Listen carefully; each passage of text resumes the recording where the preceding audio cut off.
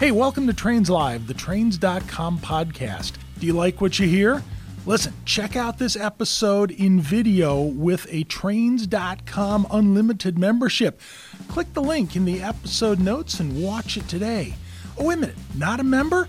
Try our 30-day free trial of Trains.com, the ultimate online portal for anyone who loves trains of any size from any era. Trains.com, it's your home for the most comprehensive railroading news and curated video series, articles, photos, and so much more, all about trains.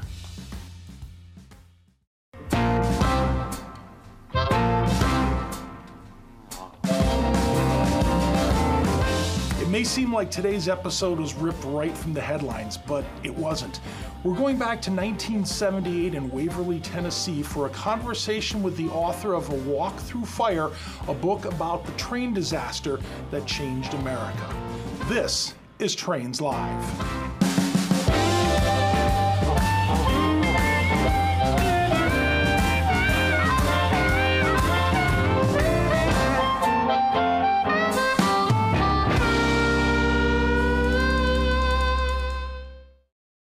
The whole world had turned upside down. It seemed as if the entire rail bed had been hurled into the sky in one giant whirlwind of rocks the size of golf balls. Folks, it's a comment that you could hear today, considering some of the railroad accidents that we've seen lately here in our country. But we're actually going back to 1978. We're going to Waverly, Tennessee, and we're taking a walk through fire.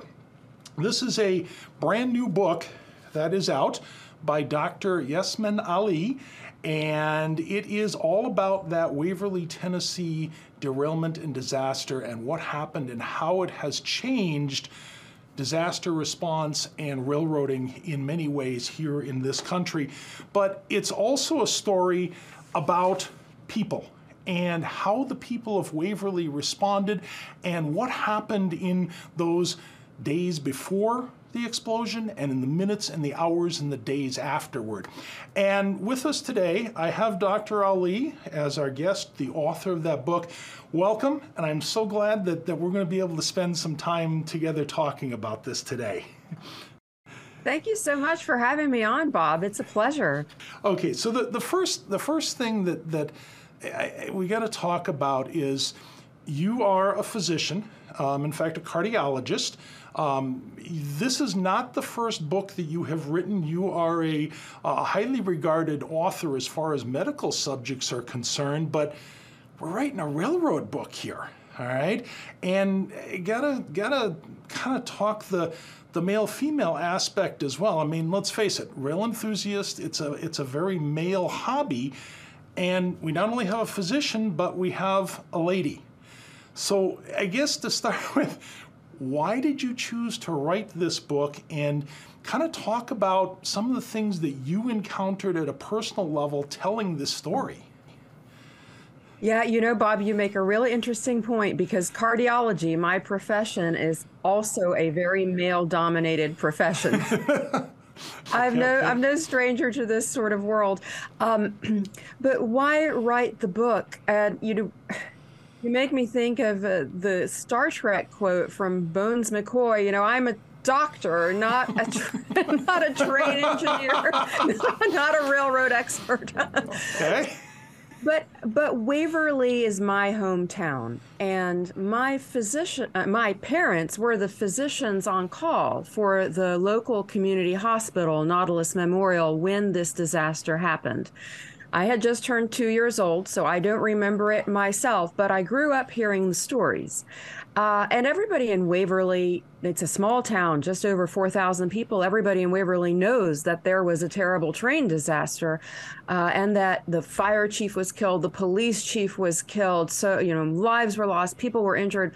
But the whole history of the disaster was not something that I learned about growing up. It wasn't taught in the schools. It had never been set down in a formal way. And so there was that aspect of it. But even with that, again, I had never thought of writing a book about it until 12 years ago and I did start working on this book 12 years ago. I was visiting Waverly from Nashville, and I was visiting my parents' clinic. And in the hallway, there was a man by the name of, he goes by the nickname of Toad, Toad Smith. And Yes. everyone will meet him in the book. And he just came over to chat with me, and we were talking in the hallway. And my father came out of one of the exam rooms, saw us talking, and called out to Mr. Smith, Toad, show her your hands. Because at that point I was already a cardiologist, and he started telling me what had happened to his hands. And people will learn about this in the book. And my father chimed in, and they started talking about the disaster. And the stories they were telling me were just incredible, really amazing. And I thought, why have I not read this anywhere? Why is this the first time, in my 30s that I'm hearing about this?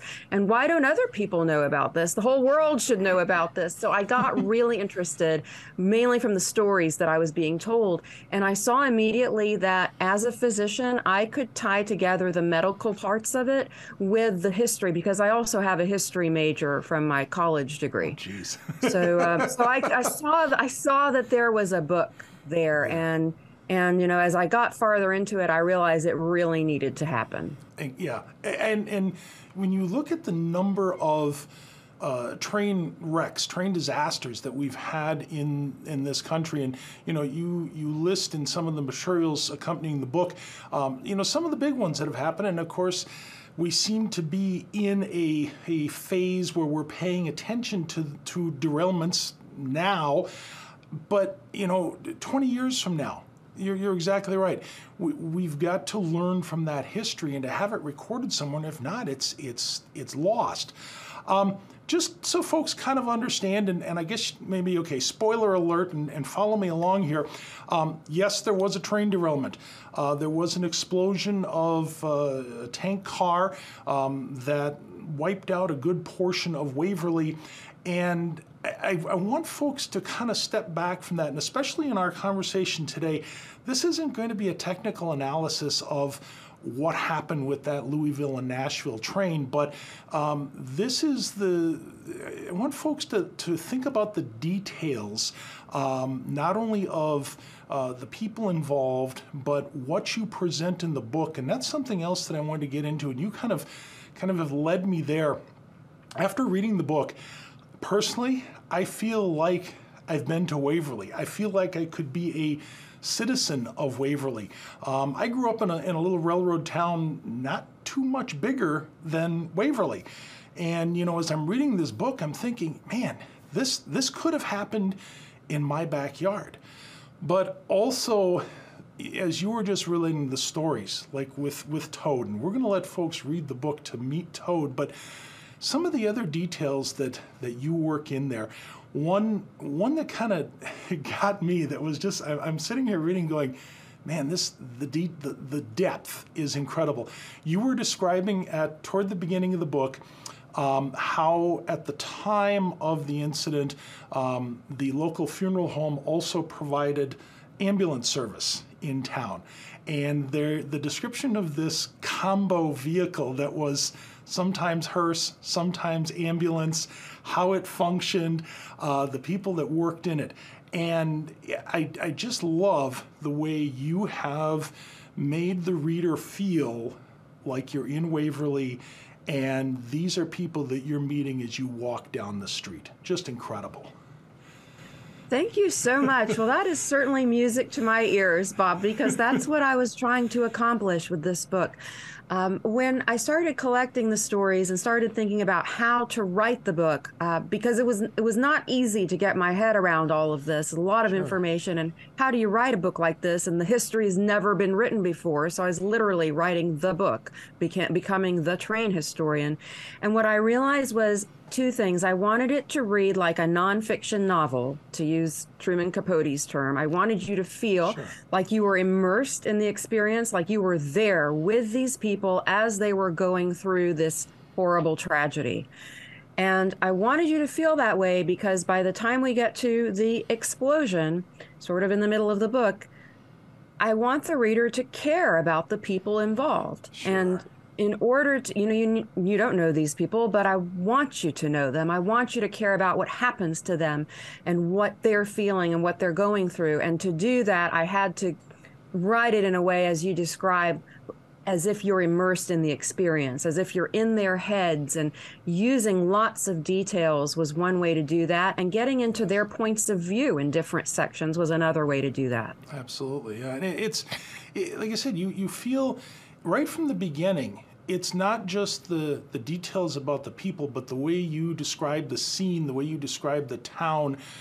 It's something that I hope folks, and listen, if you are watching or if you have read the excerpts in Trains magazine that we have run previously, you got to get a copy of this book. This is one of those that should be on your library shelf. I mean that most sincerely. But that immersion to bring the reader there is just really incredible. Talk to me a little bit about some of the people in the book, and I noticed in the back section in the acknowledgments, you interviewed a great number of folks, survivors, residents, interviews with the widows of the police chief and the fire chief. What was that like? What was it? You were learning firsthand from their stories, but what was it like? What was the impressions you got from them reliving this decades later? Yeah, so that may be the longest acknowledgement section in the history of books because there were so many people who shared their stories with me and who helped me get the information for this book. And so thank you for highlighting them. It was difficult for people to relive those memories because you're talking about, and certainly when I did the interviews for most of these people, it was the worst event that had ever happened to them in their entire lives. Okay, so you're talking about tragedy, you're talking about disaster and trauma, and it had to be done delicately and with empathy and with sensitivity. And for some people, it was the first time they had told their entire story. Wow. And I realized it as they would become quite emotional in the middle of it, Sure. just thinking about it. And I mean, they're, as you said, reliving these terrible memories. Mm-hmm. And so that was something I was really honored to have, that people would share with me their worst moments like that, and that they would relive it for me for this book. I mean, that was a tremendous privilege to have that. So you touch upon a really good point there. The interviews were quite poignant. And I would say that, as a doctor, in an exam room with a patient, I've seen a lot of things, I've heard a lot of things. And so when I was in the middle of the interviews, I was able to call upon that sort of skill, I suppose. But when I was then back in my office, trying to put all this together, listening to these interviews again and actually putting it down on paper, that's when I felt it. Like, I really felt the trauma. I mean, there were times when I would have tears running down my face writing parts of this book. And actually, when I felt that way, I knew I was getting it right. Good. Now, I'm gonna put you squarely on a fence here, because there is something that I think a lot of folks don't necessarily understand, or as you just said, you can't completely get your head around some of this. We have a train wreck, which first off is, as many of the characters that you introduced, it was the first time they had seen such a huge pile up of train cars, 23 train cars just literally heaped in the middle of Waverly. There was a passage about, your father was driving to the hospital and approached the crossing and it's blocked off, and it's like, what is this? This never happened before. So, at first on one side of the fence, we have the people of Waverly and we have your parents in this unusual situation. And on the other side, we have you as the author, but also a physician, someone who is, is trained in trauma, who is, cardiologist, who has, seen life and death. And myself, obviously, trained nowhere as near what you are. Having worked in a museum, I've been through some disaster training, and having worked with the public, and it's emotional, but it's nowhere near what I know you have been through. So, in doing this, the fence that I want to put you on and look at both sides, in the book, there is a very human face on this incident. The technical details come out, but it still is, it wasn't just a train wreck. It was a train wreck that impacted the lives, the physical being of people. And yet at the other side of that, there is trauma that's involved. So, how do you as an author and a physician, how did you deal with that? I'm dealing with a person, I'm dealing with the patient that's right in front of me, but yet it's a patient, and yet there's technical details that need to be addressed. Yes, that was maybe the hardest part of writing this book. You really hit the nail on the head there, because the history, the technical details had to be in there, and yet I didn't want to lose sight of these people's stories. And I wanted to put the people first, and that's why most of the book is dedicated in a narrative sense to their stories, their feelings, their backgrounds, their thoughts, what they went through. But there are about 3 or 4 chapters of the book that are the most technical part of the book, I would say. Sure. And I couldn't get away from that. And I did really feel that needed to be in there for people like yourself who are trained aficionados, for people who are reading this for historical purposes, or who are in emergency management and trying to learn from it. Those details needed to be there. The causes of the wreck, the way that it led to the creation of the Federal Emergency Management Agency, FEMA. I mean, so I needed to get a bit of FEMA history in there too, and how we came to the place we are today with disaster response. A lot of that came from Waverly. And those lessons had been lost to history, as you mentioned at the beginning of this. So I tried to weave in technical details where it worked in the story. But then there are those chapters that are, I have to admit, a little drier. And so I've told people, if you're in this just for the story, feel free to glance through those chapters, but don't miss the epilogue and the coda, because we do go back to Waverly at the end of the book. Sure. And you know what? There probably will be some folks that will gloss over that. Look, if this is Professor Bob talking here, read the whole thing. Seriously, read the whole thing. You gotta have all of it.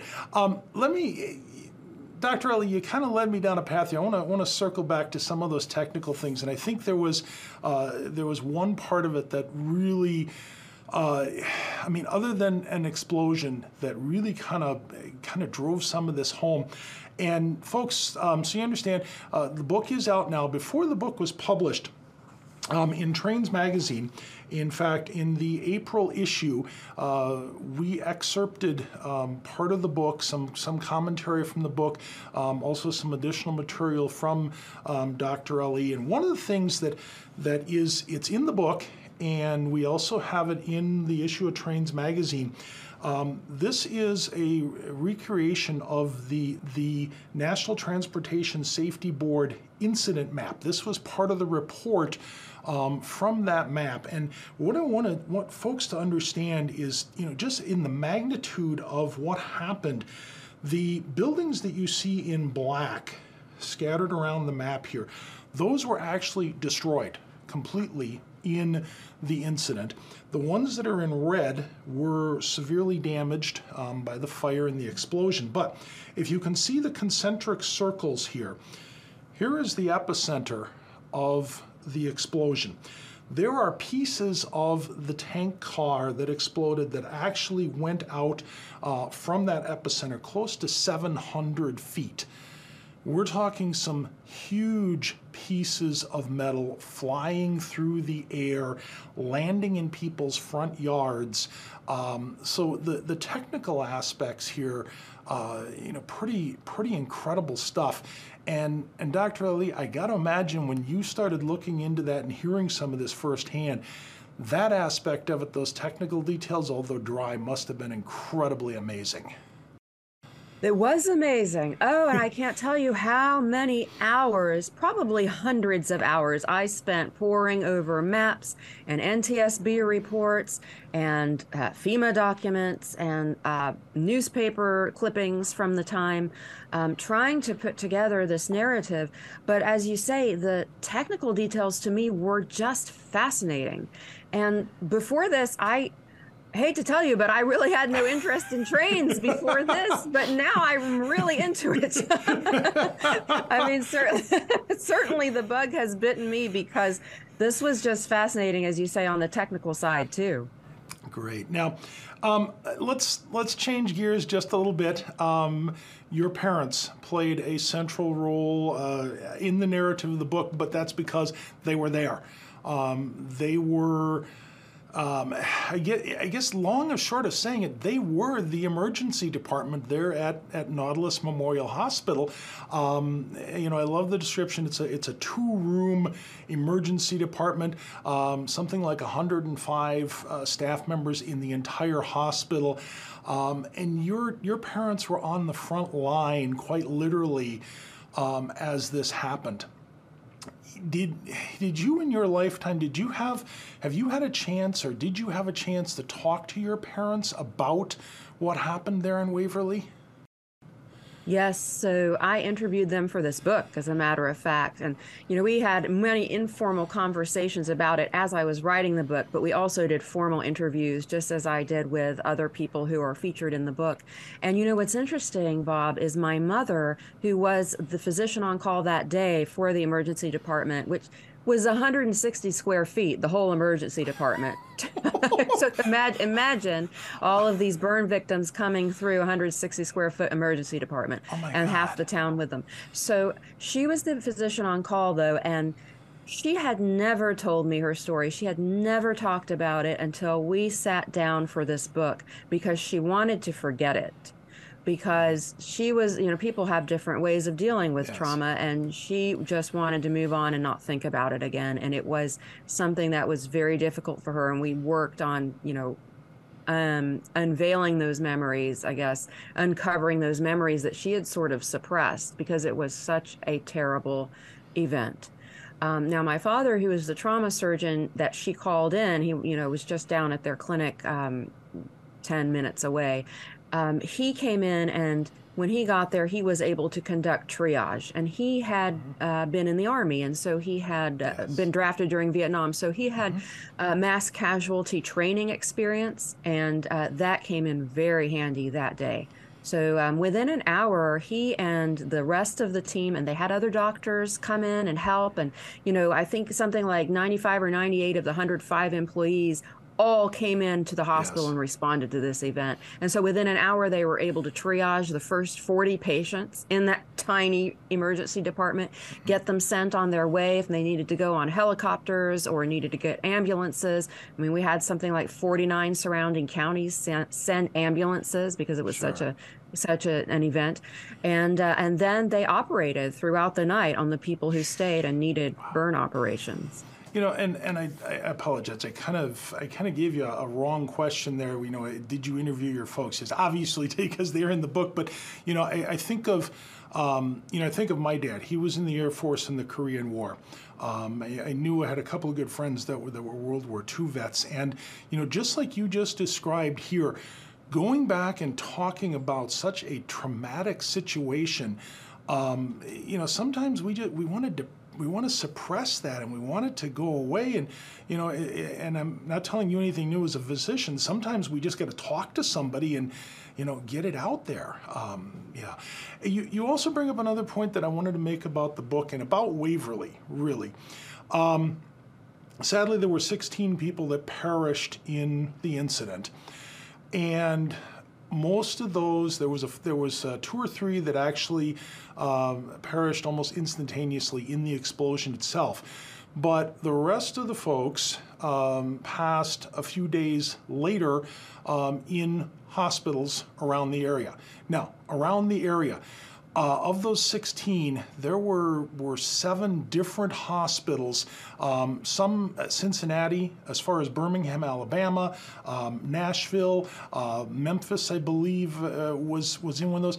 So, the community response to this was incredible. In fact, the other thing that I would hopefully will talk about is in the National Transportation Safety Board report, there was one bright spot, one compliment that was made, and that was Waverly's emergency plan and the way the fire, the police, and the hospital, your parents involved, worked together and handled the situation.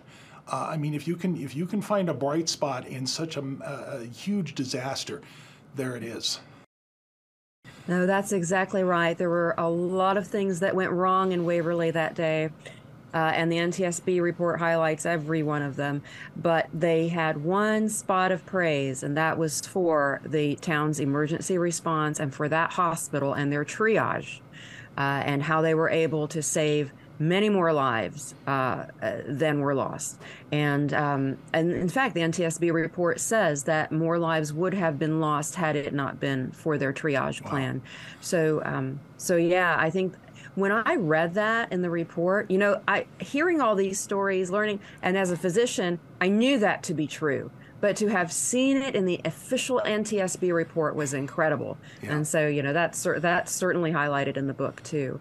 And I think that speaks to the importance of our rural hospitals. And that's another chapter I go into in the book, how fortunate Waverly was as a community to have this hospital with specialists there on call right away who could treat patients in a disaster like this. And then you mentioned all of the community response, which was just incredible.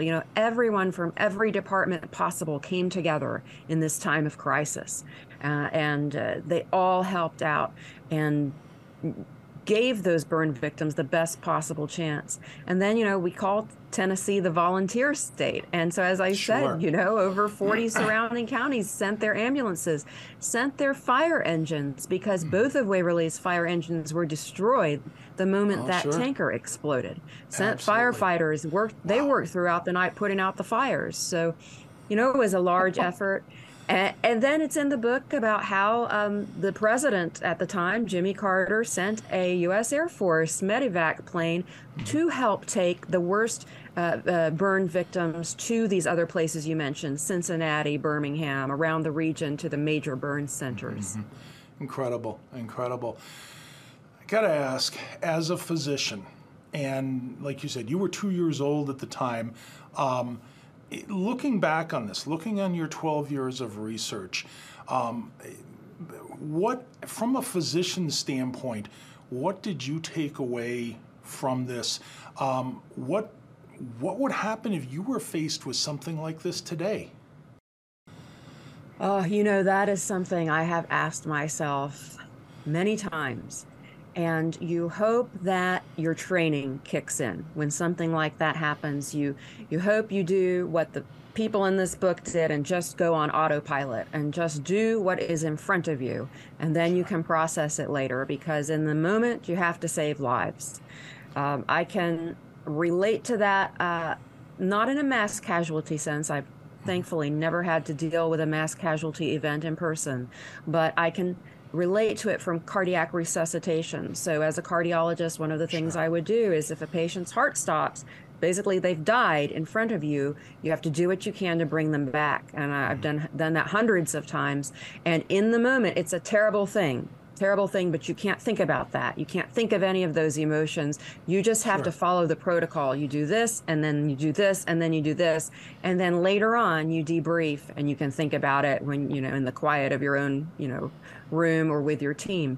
And that actually brings up another point. At the time, there wasn't the concept of debriefing in 1978. Sure, yeah, There yeah. weren't counselors and psychiatrists to help people process what had happened in a disaster like this. Thankfully we have that today, but the people in Waverly didn't have that. And so there wasn't anyone to help them process their feelings or what they had been through. And so I think that, that's just something to remember. The depth in all of this. And, I hope folks that after they see our conversation here today, go pick up a copy of the book and read this and bear in mind some of the things that you have said here, because there was no debriefing. There was no FEMA. There was no half our town is on fire. How do we deal with this? And just that idea that, it's not just the physical part of it, but that human aspect. And, back in 1978, we didn't think about that. And you think about everything today, like you described, I think even in my disaster training, we had, in our museum, we had a debriefing officer. I'm thinking 1978, you didn't even know who that person, what was that? But yet now we have advanced that far. It's incredible. What else? What from your perspective, what do you want folks to see in this book? What do you want them to take away? What haven't we talked about that people should know before they pick up A Walk Through Fire? I think more than anything, I wanted this book to always be about the people involved. And so as we've highlighted, that's what I've tried to do and what I think does come across when you read the book. I think it's really relevant today, as unfortunately we have seen so many derailments and train disasters and hazardous materials incidents just over the past couple of months. And so I think that relevance holds, and I think that when people read the book, they will see what a toll this takes on people personally who are involved in these communities where these derailments happen. So it's so easy in our 24/7 news cycle to sort of move on to the next thing. But the people who are impacted by this, they don't get to move on. Their lives are changed forever. And I think more than anything, that's what I've shown or tried to show with this book. Fantastic. We're talking with Dr. Yasmine Ali. She is the author of a book called A Walk Through Fire. In fact, let's take a break from our conversation for just a second. We're going to duck over to Mr. Bob's Railroad bookshelf. And just two things on the bookshelf today. First off, we had been referencing it here earlier. This is the April 2023 issue of Trains magazine. And inside, there is some excerpts from A Walk Through Fire. Some of the photographs that you will see that we have in Trains and then have in the book, just incredible. You look at this and it really brings forth what happened in Waverly in 1978. So the April issue of Trains magazine, and then of course, folks, the book itself, A Walk Through Fire, the train disaster that changed America. The book is currently available. Pick it up wherever you find your contemporary books. Go to the library and check it out. If the library doesn't have it, tell them to get the book. Get a copy of this. Read the book. This is one of those that, rail enthusiasts, we look at train disasters from, what technically happened, what happened with the equipment, so on and so forth. No. Look at this from the perspective, as we've talked here today, about the people involved. A Walk Through Fire, the train disaster that changed America. Dr. Ali, I know you and I have emailed back and forth and talked quite a bit in producing the material for Trains. Reading the book was a very moving experience for me. Thank you so much, from a reader to an author, for doing something like this. I know it was a labor of love, a labor of trauma for you, but in the end, good material, very good. And so glad to have you along today. Thank you so much, Bob. It's been such a pleasure. Thanks again. You are quite welcome. Again, folks, go get a copy of the book, A Walk Through Fire. Listen, that's going to wrap it up for Trains Live today. Hey, KalmbachHobbyStore.com. kalmbachhobbystore.com. That's where you got to go to get all your hobby material, latest hobby how-to guides. Trains.com. Check it out. New content on there every day. We're always putting up brand new stuff, whether feature material or newswire, the latest on what's happening in the railroad world. Want to see you there, but more so, very soon, I really want to see you behind the pages of Trains Magazine. Do you like what you hear? Listen, check out this episode in video with a Trains.com unlimited membership. Click the link in the episode notes and watch it today. Oh, wait a minute, not a member? Try our 30-day free trial of Trains.com, the ultimate online portal for anyone who loves trains of any size from any era. Trains.com, it's your home for the most comprehensive railroading news and curated video series, articles, photos, and so much more, all about trains.